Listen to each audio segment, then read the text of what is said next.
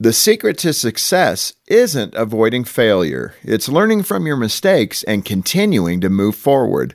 The television series Alone is a survival competition where participants survive alone in the wilderness for as long as possible.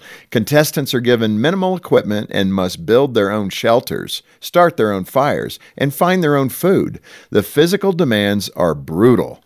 One of the contestants, Coulter Barnes, lost 86 pounds over 67 days in the wild and had to be medically evacuated.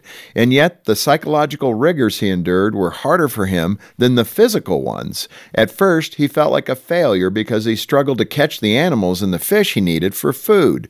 But as the days went by, he realized that the right perspective turned his failures into stepping stones on the pathway to success. When things didn't work out the way he hoped, he wasn't failing. He was facing his fears, learning new skills, and deepening his character.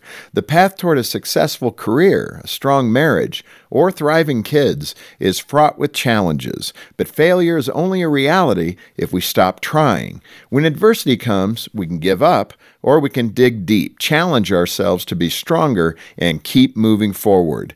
Lean into your problems and persevere. Don't quit too soon. You might be on the brink of turning your stumbles into success. For Focus on the Family, I'm Jim Daly. It can be challenging to inspire your community to see life the way God sees it. So what's the solution? Well, on June 15th, Focus on the Family is hosting See Life 24. And no matter where you are or who you are, you can be a part of this free event with speakers like Ben and Kirsten Watson and real stories about choosing life. See Life 24 will inspire you to translate your faith into action. Register today at seelife24.org.